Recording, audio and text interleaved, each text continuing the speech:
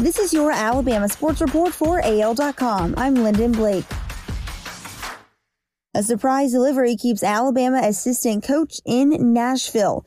For the past 2 weeks, Alabama assistant men's basketball coach Charlie Henry and his wife Tasha have taken turns visiting their newborn son Nash and the neonatal intensive care unit of the Nashville hospital. Their son was born during what would have been the SEC basketball tournament 7 weeks early. In what would have been Alabama versus Tennessee and Henry sitting courtside, the coach found himself in a hospital in Nashville. So it's only fitting they named their son Nash. Henry says, "I just kind of trust that things are happening. He's where he's supposed to be, even coming early. You just put your trust in God that things happen for a reason." Baltimore running back Mark Ingram appeared on ESPN's First Take Thursday to talk about Ravens quarterback Lamar Jackson, the NFL's reigning MVP. But the former Alabama All-American wound up talking about two other quarterbacks too. Like Jackson, Kansas City Chiefs quarterback Patrick Mahomes is an NFL All-Star. Ingram thinks Alabama quarterback Tua Tagovailoa is destined to be one too. Ingram said, "I believe that he's going to have a long, great career because I just think that's the type of person he is. That's the type of drive he has. I'm a Tua fan, man. I hope the best for Tua." NFL Commissioner Roger Goodell sent a memo Thursday to all 32 teams stating the 2020 NFL Draft is still a go for April 23rd through 25th.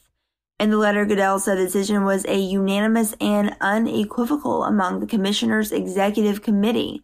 Apart from the CEC, I have personally discussed this matter with many other owners, club executives, and coaches, and there is widespread support for the CEC's conclusion, Goodell said in a statement. "Everyone recognizes that public health conditions are highly uncertain, and there is no assurance that we can select a different date and be confident that conditions will be significantly more favorable than they are today."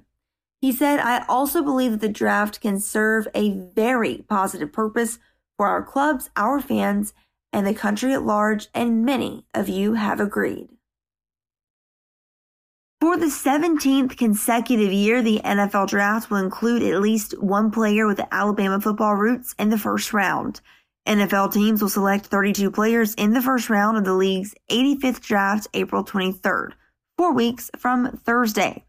Whenever the 2020 NFL Draft is held, Alabama quarterback Tua Tagovailoa is expected to be among the first handful of players picked, despite suffering a season-ending hip injury in 2019.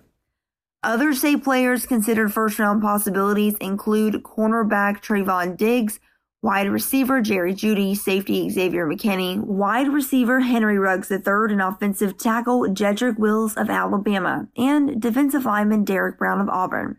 The most recent draft without a player from an Alabama high school or college in the first round was in 2003. That's your Alabama Sports Report for AL.com. Thanks for listening. I'm Lyndon Blake.